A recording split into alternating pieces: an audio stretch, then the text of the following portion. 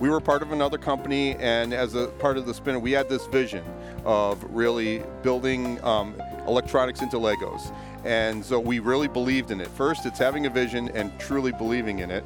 And then, through our buyout from our previous company, we had the funding to actually invest and, develop the products that we believed in.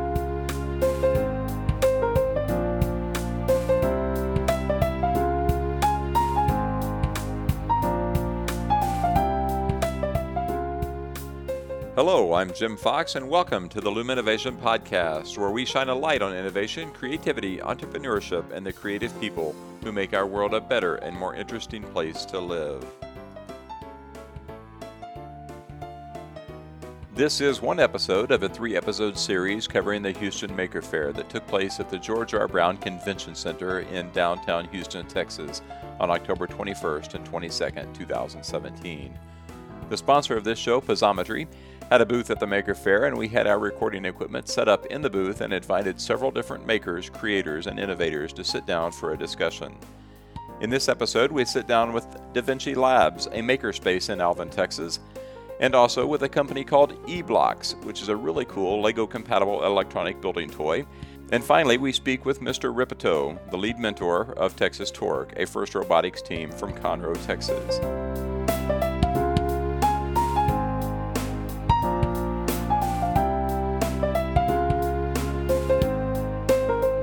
Welcome to the Luminovation Podcast. We're here at the Maker Faire in Houston, Texas on Saturday afternoon. I was about to say Saturday morning, but it's got ahead of me here.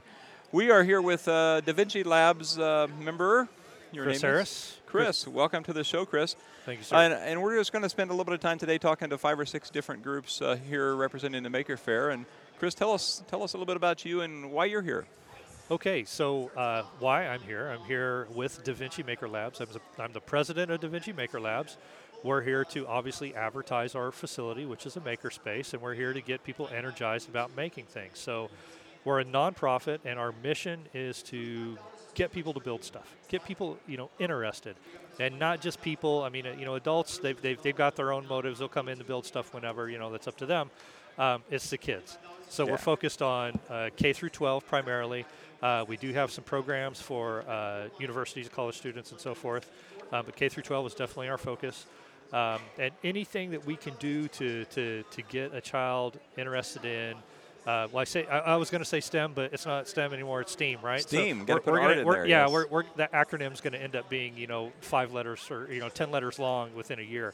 So, and we're working on integrating the art component into that. So anything we can do that's STEAM related, that we can get in front of a child and get them excited about building things or even learning, right? So not everyone's into building something with their hands, and not everybody needs to build something with their hands. They can build things with their mind. So, there's a lot of coding stuff that's going on and so forth, and it's the developing the programs to enhance each one of those components in STEAM. So that's why we're here. We're here to promote that. We're here to get more followers for that. We're here to help other people that are trying to do the same thing. We're just trying to push the movement forward. Very good. And so the words you said there, all the key words, all the key phrases, that applies worldwide. I was about to say countrywide, but it is a worldwide audience we're trying to do. And the listeners of various podcasts can be anywhere in the world. So that's a really good catch-all for countrywide. But you guys are located in Alvin, Texas, a small little town south of Houston, kind of about halfway between Houston and Galveston. So what are you doing specifically to make an impact in your community that is applicable to your community only? So I'm not. There isn't anything that is very different that we're trying to do and or apply for our area. Makerspaces are a very geographical business, and the business model matches that. So we're doing what we need to do to fill our effective radius, do it properly, and to maintain some type of symbiotic relationship with the neighboring makerspaces. Yes. So that way we end up with a nice, fluid area, and ultimately we all end up affecting far more, people, right? So it's, basically maintain the community in it, right? Because it can get, they're businesses, and businesses could get kind of touchy with each other and so forth. So we're working really hard to make sure that stays more of a community aspect. Now, So you're kind of blessed to be here in the Houston area where we've got a lot of technical seal with the medical center, with NASA being right next door, with the oil industry. And just a few episodes ago, we spoke to Creator Space, a similar makerspace in League City and Alvin, maybe 20 miles or so apart. Are you doing any collaboration with any of the area makerspaces or any area businesses? So businesses, yes, collaboration directly with the other makerspaces, not in a real structured sense. Basically, we just have we know what each other has. If someone walks through the door and they're looking for X, if we have X, we provide it. If we don't have X, we send them to someplace that does have X. Very simple arrangement. Yeah. We don't have any, overarching business structure to handle multiple spaces and things like that. It doesn't exist yet. One of these days, I hope it will. A Maker Pass, something like that. But that takes an overarching business structure that just it's not there yet. Yeah. So I think there's maybe been a few, but the only real big company that I know that has tried to make a business out of this is Tech Shop. The nearest one to us is in Austin. But there's a huge movement of local community maker spaces that are not necessarily trying to make any profit. They're just out trying to spread the good word of STEM and STEAM. Absolutely. That's a good thing. But they still got to keep the lights on, though. Yeah, too. absolutely. So and part of and we're part of that. And one of the ways that we try to keep the lights on and try to keep everything moving forward is we don't stop at just the conventional makerspace. Hey, come build something. There's far more ways to integrate into your community. I mean, your direct integration with schools. So developing programs that you can get into schools. Not expect the school to bring over a few students, because you're not affecting very many people that way. Yeah. Try to get your programs into the schools. Try to get your programs into other or shared programs into other incubation centers. There are incubators all over the place. And generally the business incubators, don't even know what makerspaces are, and vice versa. So there's business incubators all over the place where there's people doing real things with real projects, and they don't have any tools to build anything. Well, it kind of amazes me every year. I've been to the Houston Maker Space here, Maker Fair for the last 5 years since they've had it down in Stafford. And as the weeks roll up closer and closer to the event, I try to tell people, coworkers and friends, hey, come to the Maker Fair. And I'm still amazed at how often I get the answer of what is a Maker Fair. Yes. So we've still got a lot of work to do to get the PR out about that. What is a Maker Fair? What is a Maker Space? What is a Maker Space? Yeah, what is a maker? They are a maker. They don't realize it. So that's true. So yes, almost everyone that walks through the door, it's the same explanation. Do you know what a makerspace is? Yes, you are a maker, and we go through the same thing over and over again. So we're trying to spread the word. We're trying to spread the word using several different media types. Obviously, it's a bit slow trying to talk to each and individual person. So we're trying to use print. We're trying to use podcasts. Any type of media to get the word and the definition out that says, hey, this is what a makerspace is. You're a maker, and it just and it's tough. I mean, how do you relay to 1 million people, right? How do you tell 1 million people what a makerspace is, and that they're makers? People will look at you. Well, I don't make anything, and then you start talking for a little bit, and they're like, oh yeah, I used to do that. Dude, you're a maker, At some level, all of us are makers. We're doing woodworking, we're doing quilting, we're doing, so all of those things absolutely apply. Absolutely. Go ahead. So that's about all I had on trying to get that word out, and it's just difficult. And I really appreciate what Innovation Spark is doing here, because this is a massive component to getting the word out to our area being Houston, which is a big place. You guys are right down the road from Alvin Community College. Do you do any collaboration with them? We are working on that. That's It is difficult to collaborate with some of those entities, not because they are difficult. It's difficult to define a scope. We've got a lot of people that come to us, community schools and things like that, and they say, we want to do this. We want to do STEAM. And you look at them, it's like, what do you mean you want to do STEAM? We need to define this. What does this look like? Who's supplying what? What are we doing? Where's the curriculum coming from? It is such a wide audience that it is really hard to define it. And someone who's not familiar with it, it's hard to say, well, we do anything. Well, what does anything mean? You have to really be specific and talk to their language. And that is a difficult thing to communicate. But once you do get that definition, once you do get that definition figured out, and each party knows what that definition is, and it meets their goals, then it's smooth sailing, man. And after you get that first program going, it just blows up, you know. But you getting that first little piece where the scope is defined and everybody knows what's going on is just excruciatingly difficult. Very good. Yeah, it is true. I've seen some of that struggle myself. Can you talk for just a few minutes here of how this event here at the Houston Mini Maker Faire, where we're no longer a Mini Maker Faire, we are a Houston Maker Faire. Yes. How is that directly helping your mission? How is this event helping you do what you do? Well, just like we talked about before, the number of people, right? We're no longer mini, we're bigger, right? We're reaching more people, and that's it. That's the goal. Yeah. So, you know, and we're helping Innovation Spark by getting more and more critical mass. They're helping us by getting more and more critical mass, and that's it. It's symbiotic. This is just another tool, you know, in that collaborative relationship between all these little pieces, and this is just our annual piece of that puzzle. It is. It is right. You make puzzles. You know what that is. Yeah. It is. You should put the maker spaces, and everybody. We should engrave that on a puzzle piece. Piezometry is the sponsor of the Luminovation podcast, and we are here in the Piezometry booth.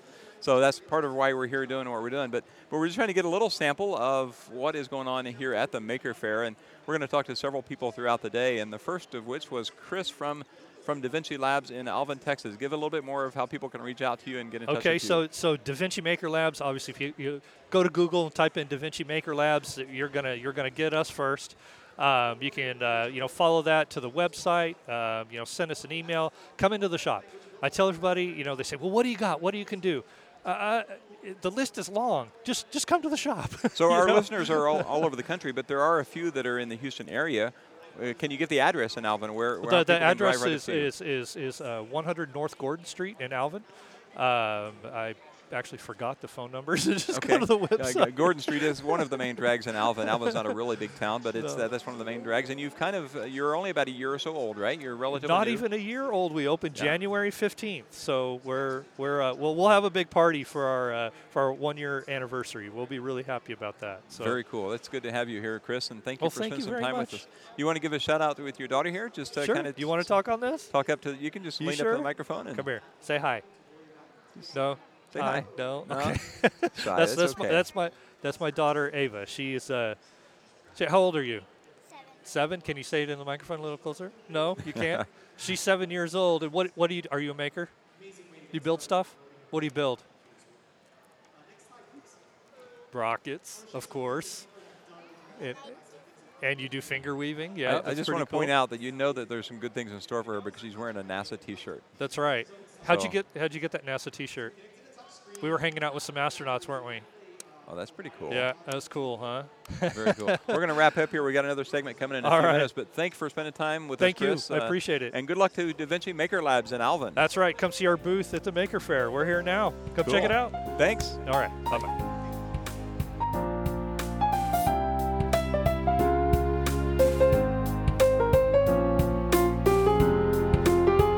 Welcome back to the Luminovation Podcast. We're here once again at the Houston Maker Faire in Houston at the George R. Brown Convention Center.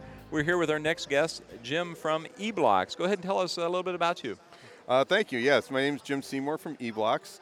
We are a new startup company that focuses on educational toys that teach the fundamentals of STEM, STEAM, and STREAM through electronic building blocks. And the best part about it is you're learning about electronics, STEM, STEAM, and STREAM, and you're having tons of fun doing it. So we just talked in our previous segment about STEM growing into STEAM, and then he kind of made a joking comment that word is going to grow by 5 or 10 more letters in the next year. You've mentioned a new one, STREAM. What is the R? STREAM, yes. So one of our product lines is our STREAM product line. It's our stories line. It adds the reading and the writing. It is the second R in the word writing, but we still capitalize it. Okay. And what it does is it adds a story. So there's the reading aspects. You're reading a story, and when you get to certain characters or objects in the story, then we show you how to build them, that have the eyes and the lights of a building light up or so forth. So you're still learning the electronics part, but you're reading a story. And then the writing comes in where we're going to have a contest where you can write the next chapter of the story, build your own builds, and see who can write the most creative part of the next part of the story. So that adds the writing aspect. So to the STEAM, we add the reading and writing, and it becomes STREAM. Very cool. When I was over your booth earlier today, and I admit I wasn't there for long, but I saw the electronics and the electronic Legos, I guess we'll call them, even though you're not actually Legos, but Lego-like devices. Compatible but with. but I didn't notice the reading and writing part, so I'm really happy to hear that. That's kind of a full package deal as you're teaching the reading, the writing, plus all the electronics and all the so-called nerdy things. Absolutely. And the greatest thing about the reading aspects is in our booklets, we actually have QR links that take you to educational sites about whatever it is you're reading about. And so now the educational aspects go way beyond electronics because I can put a QR code into any link. Yes. I mean, we teach, in one of the stories, we have a Wicklow Terrier, and it takes you to a site that teaches you about Wicklow Terriers. And so you can now expand the educational aspects to absolutely anything and everything. Wow, that's very good. So I could go on for a long time about that, but I'm actually very intrigued about the startup mentality, which maker fairs are really all about celebrating that. Can you tell some of the background story of not necessarily the product, but the entity of how you go from not existing to being a startup company? Right. So it takes a bit of investment, okay, but we were part of another company, and as a part of the spin, we had this vision of really building electronics into Legos. And so we really believed in it. First, it's having a vision and truly believing in it. And then, through our buyout from our previous company, we had the funding to actually invest and develop the products that we believed in. Okay, get them packaging to be able to show what's in the box, and right now it's through our website that we're selling. Okay, we spent investment to get a website company to build us a good website, do social media, get our name out there. We're going to shows like this. That's basically how we've gotten started, is through the website, social media, and shows like this. But we were just at the Dallas Fall Toy Preview. That was a few weeks ago, and lots of the big distributors came to us, and so we hope to be in stores, next year.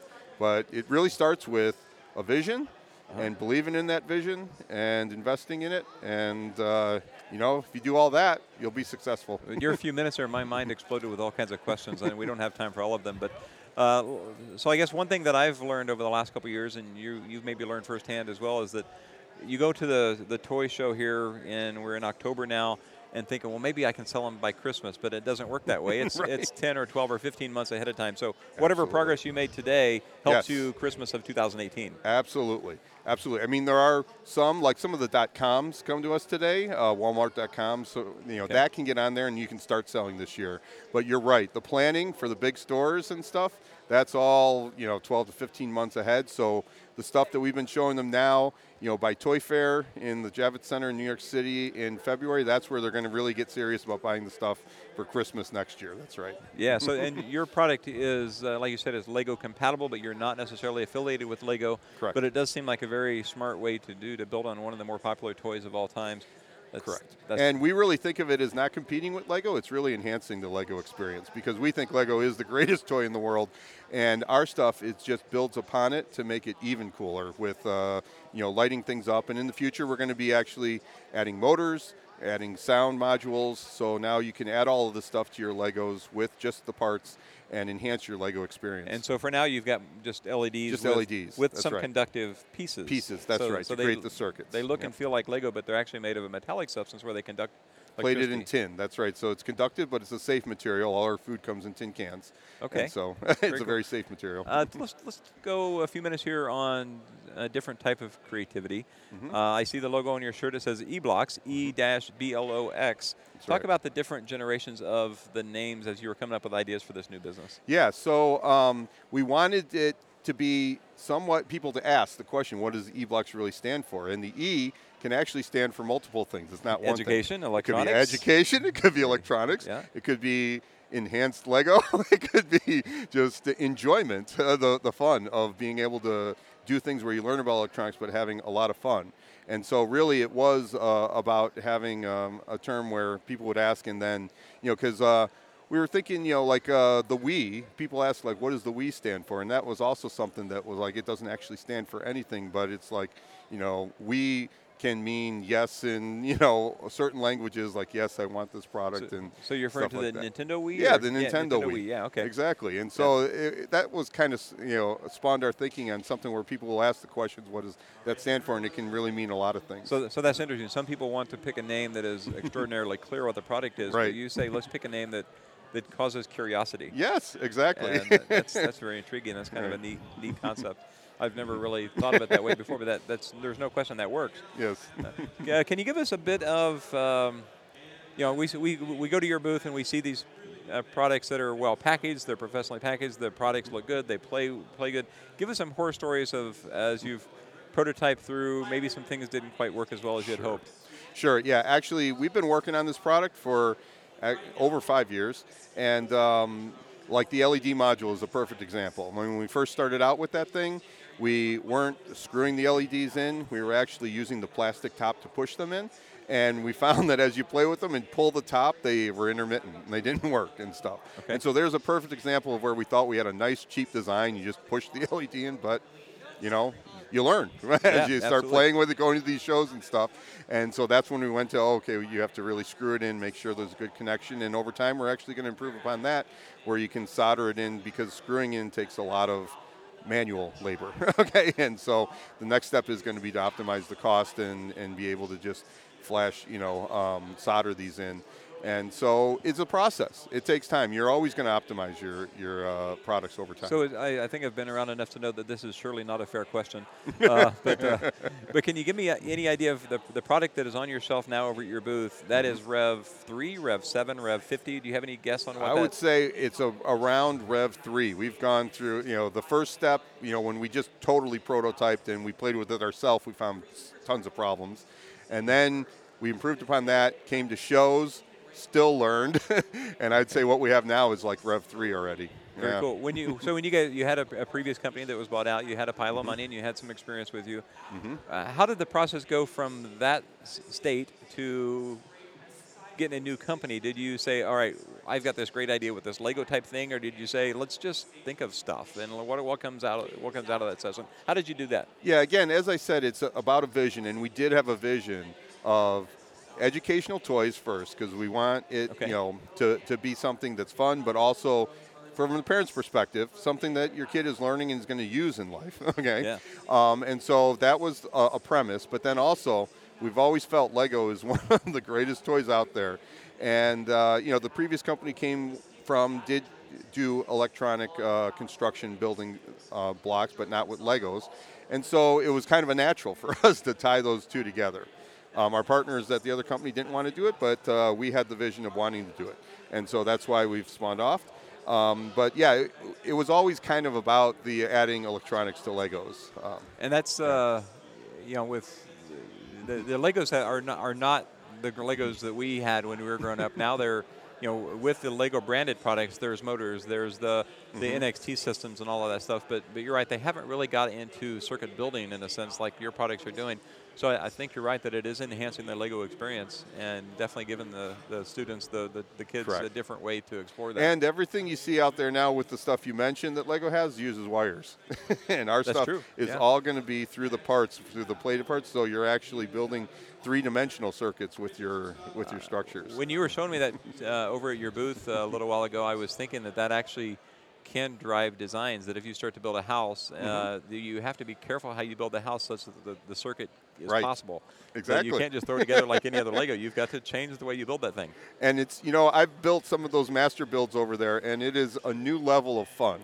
Yeah, because you've really got to think about it. You've really got to plan it out, and some of those mosaics that we like the robot, Maker Faire robot that I built, the mosaic, the whole circuit that's underneath there really has to be thought out, well planned. I actually use an Excel spreadsheet to do that. Wow, okay. So you're learning, you can actually learn about using Excel. So you guys are here out of the Chicago area, right? Correct, Buffalo Grove, Illinois and is where we're based. You came here just for this event, plus another event that maybe didn't work out, but you're here more or less just for this event. Right now. now, yes. Okay, very good. So how is this event, the Maker Faire here in Houston, how is it directly contributing to what you're trying to accomplish? How is it helping you? So the main thing we're trying to do is get the word out about eBlocks, because we are a new company, okay? We're trying to get our brand name out there. And as you mentioned, getting the feedback from the public on what's good and what, we need to improve on, okay? And this place is about Maker Faire. It's about making things. That's what our product is. Our Steam product, which is the basic plated parts and the battery module and the LEDs. We don't provide manuals. It's about your own creativity. You build the structures. You're making the things out of your own imaginations, and so it really fits with Maker Faire very well. That's good. And you mentioned that you don't include instructions, and it reminds me that we are here in the Posometry booth, and these puzzles are challenging, but they are not shipped solved. They are shipped with a bunch of random pieces in a box, and good luck trying to put them together. Exactly. And that was the story from Kickstarter. When these products were on Kickstarter, a message was sent out to all of the backers. Do you want these to be shipped out solved or not solved? And the answer was like 80%. No, we don't want them solved. Correct. So that speaks a lot for the customer that they're kind of naturally curious. Don't spoon feed us. Give us a challenge. Absolutely. Yes. And so too, huh? And there's still the 20% that you said that like manuals, and our stories line does provide the manuals where you can build them if you're the type that likes that too. But we want to encourage creativity, and because the minds, when we go to shows like this and we see kids, you just kind of show them how it works and then you let them go off. It's amazing the things that they build with this stuff. It's the creativity and the minds of our children. It's just amazing. So you mentioned that your products are soon to be in various venues online at various websites and stores. Are they on the market now? Can someone go right now and buy them? So right now we're online at our website at www.myeblox.com, myeblox.com. And so you can buy any of our products there. And we're in a few small stores right now. Okay. But we have several key lead opportunities. Like you said, a lot of them are for next Christmas, but a few of them might be this year. We'll see. Okay, very good. Have you managed to get feedback from customers yet? Have you heard any good or bad news back from the Mostly, customers? This is about our 8th show this year, okay, that we've been to. Okay, we've been to lots of shows. Good. And the feedback has all been tremendous. Everybody thinks this is the coolest idea, and they really love it. It's amazing. There's several other Lego booths here at this event, and some of them are just ridiculously complex builds that they've done. Yeah. And one of them specifically I noticed is this booth is for adult Lego lovers, and it's that is a demographic that you really wouldn't expect to see, but it's a real demographic. Sure. It is absolutely real. Absolutely, yes. And the other feedback that we get is that our stuff is really unique. Because you walk around and there are tons of Lego stuff around here, but we're really unique in that you light it up without any wires. And also, another thing is part of your startup when you have your vision and you're doing things, an important thing is to patent things. Okay? Oh, indeed. And we have done that. We have patented the whole plating process, so that any part that is conductive in X, Y, and Z dimensions is covered by our patent. So and that is not so we are unique, and we are covered to protect ourselves. That process is expensive. That is not to be underestimated. That's right. If anyone's out there with a good idea of, don't forget the budget for patenting. Don't forget that. Absolutely. That's very expensive. Right. We're about out of time here on this segment, but go ahead and give the listeners one more shout out of how they can get in touch with you, how they can find your products, how they can find you. Okay, great. Again, we are eBlocks based out of Buffalo Grove, Illinois. Right now, the main place to find our products is on our website at www.myeblox.com. That's www.myeblox.com. And look for us in stores in the future. Very cool. Do you have a Facebook or Twitter account for the products? I don't have it on me right now. Okay. Yes, myeblox.com it is then. Yeah. Very cool. Well, thank you for being with us, Jim from eBlocks. And okay. Thank you for listening to the Luminovation Podcast. Thank you. Take care.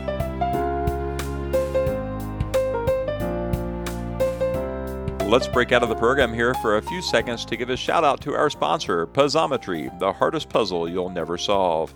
If you love working on challenging, unique, and beautiful mechanical puzzles, then you've just got to try Posometry. Puzzometry, Posometry.com. They have 3 different puzzles to choose from, and all are for sale at Posometry.com. Check it out. You'll be glad that you did. Posometry can also be found on Twitter and Facebook. I want to thank you for tuning in to the Luminovation podcast, where we shine a light on innovation.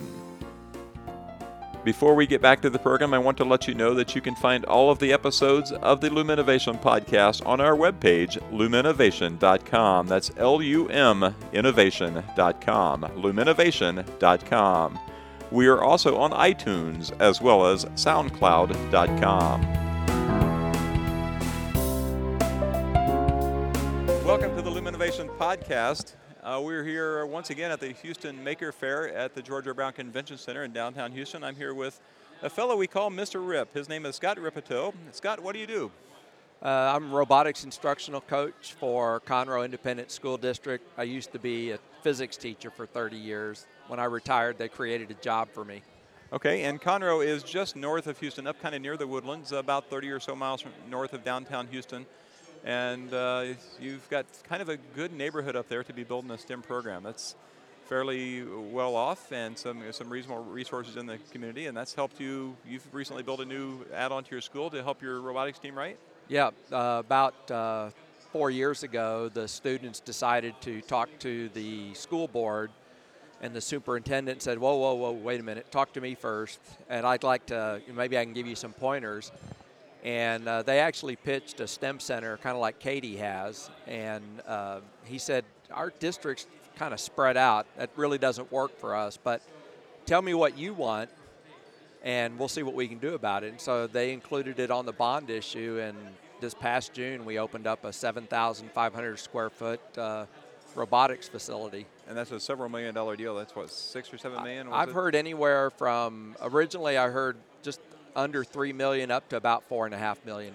So. And so I don't know that I've actually been inside those rooms, but I've been in the rooms adjacent to it, and it is basically like building on a brand new wing to the school, with maybe something the size of a gym and all the locker rooms. It's more or less like adding an athletic facility sized thing on the side of the school, but it is specifically for STEM education and robotics.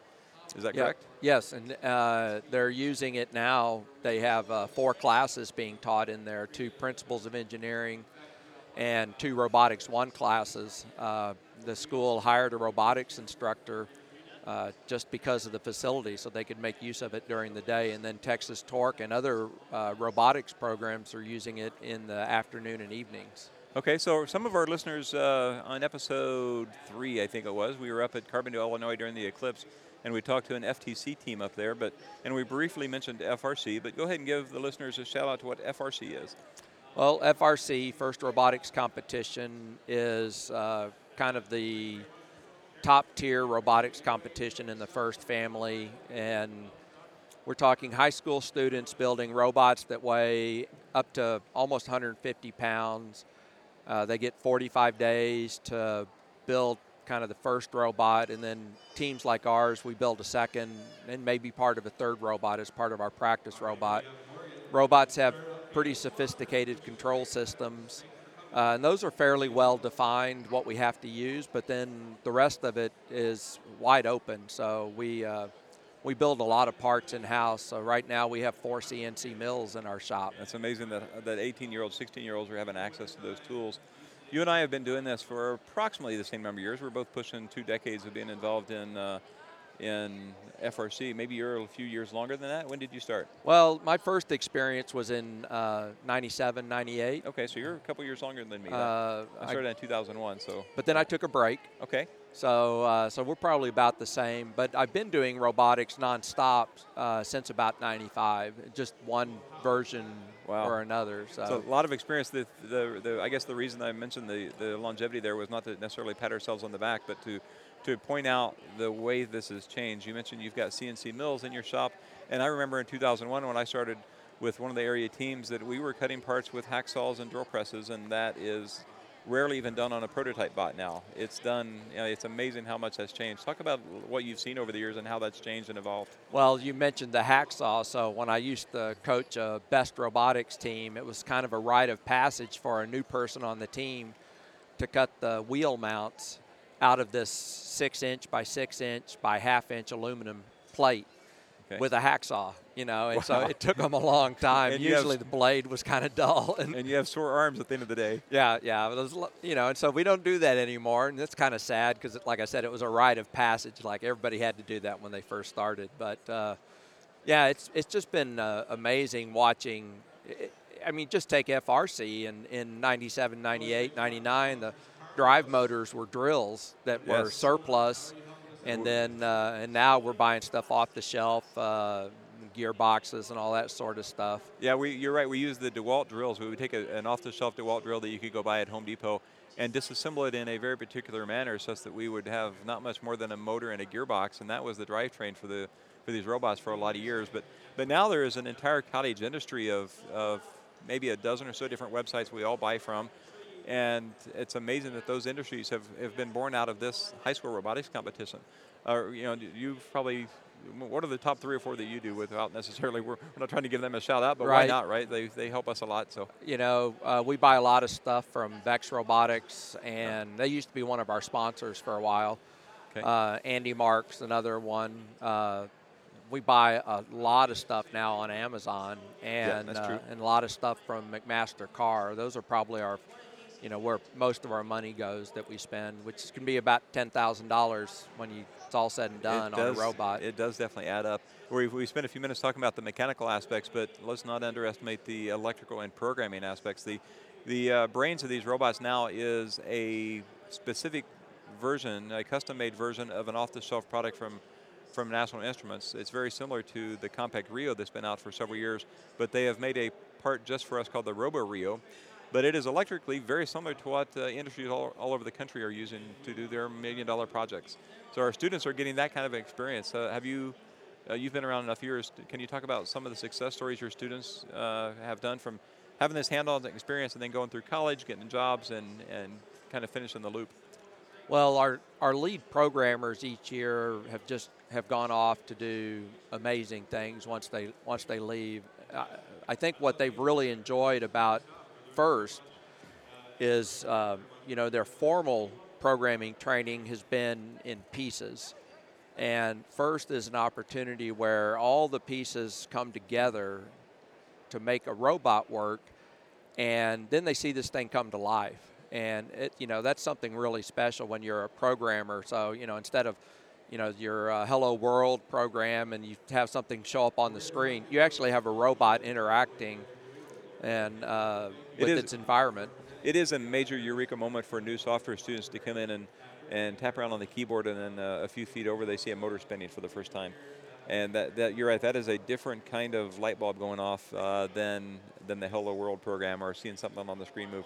If you're changing software code and hardware is moving, that is as inspiring as anything we do for new students come into a robotics team.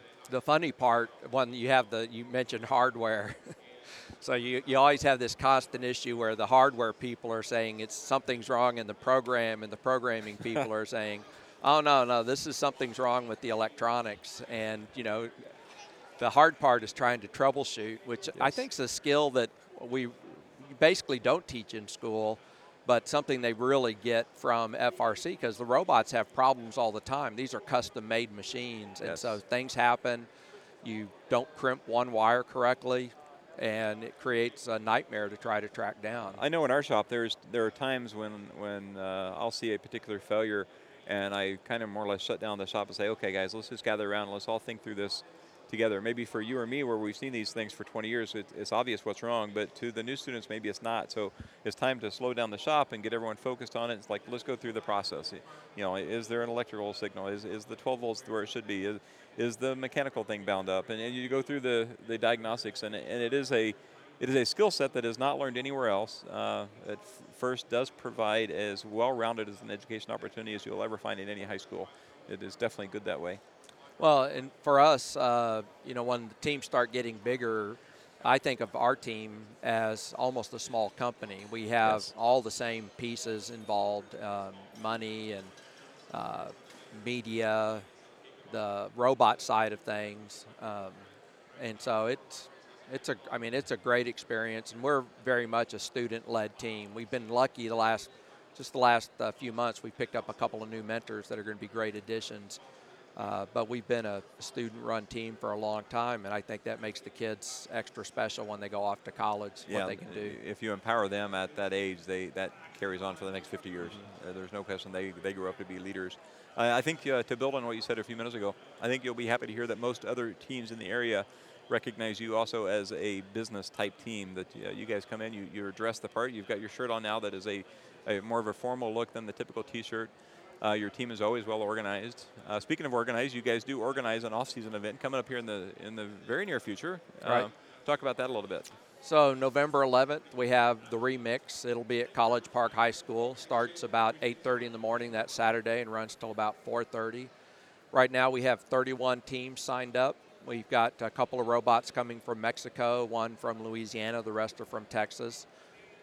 We have several pre-rookie teams, that's really why I like our event, is because it's so late that these pre-rookie teams they formed and they can come and get some experience before they go to a regional. Yeah, it is definitely good for rookie teams. It's also good for rookie mentors or rookie teachers to come in and in a relatively low-pressure environment get to see what this is all about and kind of catch the fever before the season starts. Yeah, get them hooked. Yeah, absolutely, and it does work for that. We also use it. I'm sure your team does too, but we use it as an opportunity to get different students in different roles. So if there's a student that maybe doesn't think they can be a driver, but they maybe want to try it, here's a chance to do it with relatively low consequences. Yeah, that's exactly. I mean, we're doing the same thing with our scouting lead.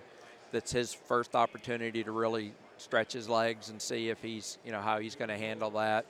Our driver's pretty well set because he's returning, but our operator is kind of an open position. And then looking at our backup drive team, we like to get some people in there and see what they do. So, very cool. So we're here at the Maker Faire in Houston, and our previous segments talked a little bit about what the Maker Faire is. Maybe you've got something to add to that, but more importantly is how is this event helping you to accomplish the goals of your team and why you're here?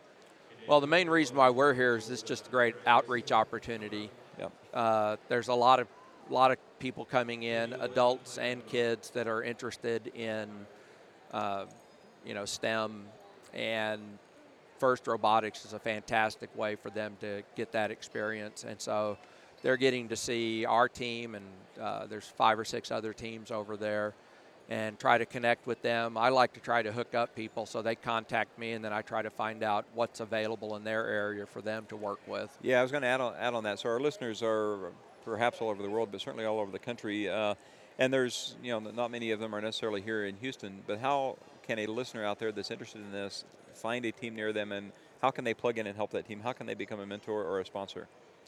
Well, I know that for the FIRST website, you can... FIRSTinspires.org. Yeah, FIRSTinspires.org, that you can actually search on their website for teams and events that are in your area. I find that the information there is most accurate for FRC. Like FLL and FTC, those teams are they fluctuate a little bit more. But with FRC, it's a lot easier to find teams that way. So that would be recommendation if you just want to see if there's somebody in your area. You could also just look at the schedule of events and see what's going to be close by. I found that the FIRSTinspires.org website was, on the last few years, rebranded. It used to be usfirst.org. Now it's FIRST Inspires. And because they've got so many programs and it's such a big, complex website with tons of information, it can sometimes be overwhelming to a new person. A website that's not directly affiliated with FIRST, but is a support, is thebluealliance.com. The reason I mention that is that because it's a much quicker, intuitive interface to go and Google, but just do a search on that website for teams nearby. You can search for your town. You can search for events near you. I think that'd be an easier place for a new person to come in and just find a team or an event nearby. That website is not affiliated with FIRST, but it's come up to help support the community. But for a new person, I think that's a quicker, easier resource. But FIRSTinspires.org is the official website for FIRST. That's definitely a good thing. We're running toward the end of our time slot here. Can you give a shout out real quick to how do we reach out and find your team, find more about you? Well, if you want to find out more about our team, we have a website. It's texastorque.org. And students are pretty good about keeping it updated, and it's got my contact information on there, but my contact information is mr.rip, so that's Mr. Rip at texastorque.org, and I'm happy to field emails and try to direct people to the right sources, right connections to help them, because I just love doing this stuff. I couldn't imagine back when I was back in junior high and high school that I would end up dealing with robots all the time. So yeah, I'm the same way. I totally agree with you. For the listeners out there, Texas Torque is, I'm not going to try to make you blush or get embarrassed, but Texas Torque is legitimately one of the premier teams in Texas. There's maybe 3 or 4 teams in Texas that are up at that level. Texas Torque is no doubt one of those teams. You guys were world champions in what year? 2013. We won the world championship. What a trip that was, I'm sure, huh? It was amazing. Yeah, it was amazing. Everything happened so fast, we never really had time to be scared or anything during the competition. Our field actually was the latest running division, so as soon as our division finished, we had to run over to Einstein and didn't have any time to really think about anything. I could be totally wrong, but was that Newton division you were in that year? I think it was, yeah. Okay. We were with 118 and Symbotics. Yeah. We had to play through them to make it to Einstein. So you guys are, you're world champions that year, and you're a force to be reckoned with every single year in the regionals and the tournaments around this area here in Houston and Dallas and Alamo, and you guys travel to a few other tournaments outside of that as well. But you guys are a legitimate team, and you're a team that the smaller teams around here, young and old, are looking up to say, hey, we strive to be as good as these guys are. And much of that success, I know, comes from the top. You've been doing this for a long time, and you've been doing it very well for a long time. Well, the kids are great too. The kids have really taken to my message, which is, if I could kind of distill it down to one thing, is I just want us to be the good guys, and that people are. When we won in 2013, we beat 469 Los Gorillas on the way, and so we saw them at the Indiana Robotics Invitational, and I went up and I kind of apologized, for we were blocking some of their shots. They were said, look, of all the teams we wanted to lose to, Texas Torque was one of those. That's the team. We were happy to see you guys win it if we could. Yes, first is kind of a unique sport. We're knee deep in baseball playoffs here. We're right across the street from Minute Maid Field, where the Astros are hopefully going to the World Series tomorrow, right? Yeah. Or tonight, later tonight, rather. But in those more traditional sports, there's always a good team and a bad team. If you're in Houston, everyone hates the Dallas Cowboys, for instance. but in FIRST Robotics, I never hear that rivalry. Everyone is for everyone. I never hear, man, Texas Torque sucks. We want to beat them so bad. You never hear that in this sport. No. This is never. It's not the way that it is. Where we call that. What is the term we use for that? Gracious professionalism. Gracious professionalism, and we absolutely. It works in our sport. There's rivalries, but it is not I want to beat you. It's we're happy to play with you, and man, we hope we win. Yeah. It's a unique factor in our sport. It's really cool. But well, thank you for being with us, Mr. Rip. It's always a pleasure to talk to you, and thank you for helping to make the FIRST community in Houston so much better. You guys are definitely doing it. You're welcome, and thanks for an opportunity to talk. Cool, and thanks for listening to the Luminovation Podcast.